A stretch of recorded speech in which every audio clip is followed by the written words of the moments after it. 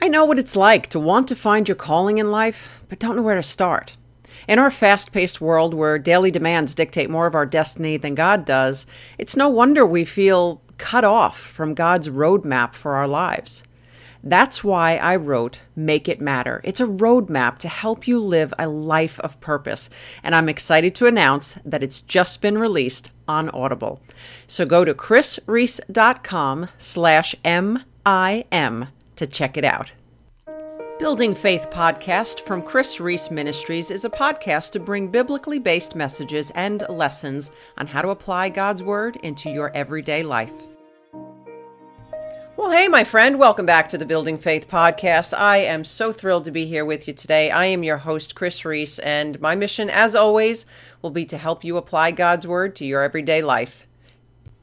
Today, we are in episode 63, and we are back in the series talking about toxic people. And today, we are going to address the question, how do you know if you are the toxic one? In my business and ministry, I have people come to me all the time asking for help with relationship issues. And in many cases, they need to learn how to set boundaries with toxic people. But in several cases, the toxic person turns out to be them. No, that's not to say that the other person isn't part of the problem, but it's interesting how we always seem to focus on the speck in the other person's eye, and the toxic log in ours is contributing to more of the problem than we realize. Romans 12:3 reminds us to not think more highly of ourselves than we should.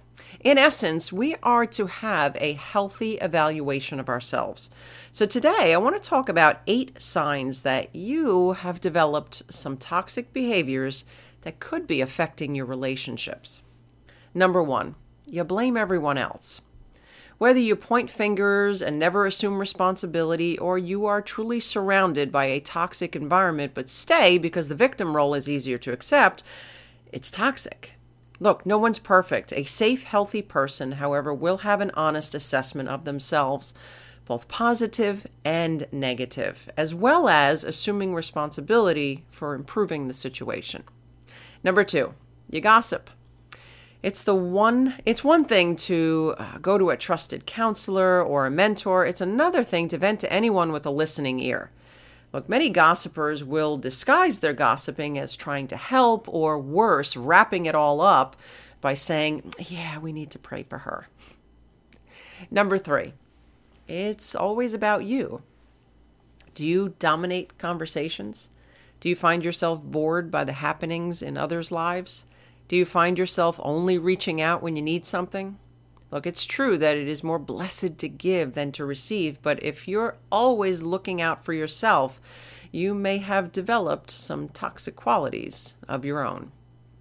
Number 4, your friends have disappeared. Toxic people frequently have high turnover of relationships, but they never seem to look at themselves as the problem. They often blame others for why the relationship fell apart. And number 5, you have a lot of drama in your life. Look, we all have some pretty intense moments or people in our lives from time to time, but toxic people seem to frequently have drama in their lives despite how much they say they don't want it. What you may not realize is that drama can be addictive. And whether you are addicted to the attention it brings you, or perhaps it's filling a void, either way, you would do well to do a closer examination as to whether or not you really don't have control over this drama. Number 6, you don't let go. Despite the biblical mandate to forgive, toxic people struggle with unforgiveness. Look, I get that people hurt you and the desire to pay back and get justice is tempting, but toxic people, they take it to another level. They often say that they have forgiven, but they still carry very bitter feelings. Others just flat out justify their reasons for unforgiveness. Number 7, you always have to be right. If you are the type who has to be right at the expense of the relationship, then you have likely developed a high level of toxic behaviors. And whether it's out of a place of protection and defensiveness or arrogance, no one wants to relate to someone that only cares about pushing their point. And number 8, you're negative. Many toxic people will call themselves realists, when in reality, they are just negative. And every situation has a positive and a negative. It's our choice as to which we will focus on. Even the Bible says in James 1:2, count it all joy. Joy is a choice that many toxic people wait to passively come upon them. So there you have it, my friend. 8 signs that you might be toxic. Look, this episode was not meant to be condemning in any way. If you see yourself in these descriptions, I hope you can see the beauty in the revelation. And as hard as it is to realize, this is good news because now you can get help. My friend, ignorance is not bliss. Jesus came so that you could have life and have it in abundance. Will you choose today to lay down these protective mechanisms and choose instead to trust Him? If you are struggling with toxic people in your life, I want to invite you to grab a copy of my free Toxic People Survival Guide. It is my gift to you to help you identify and deal with all the toxic people in your life. I will go ahead and include a link in the description section on the website as well as the show notes. Well, that's all the time that we have for today.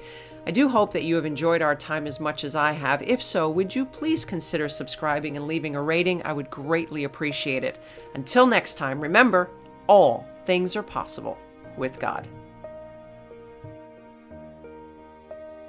For more information from Chris Reese, visit chrisreese.com/podcast. That's KRISREECE.com/podcast.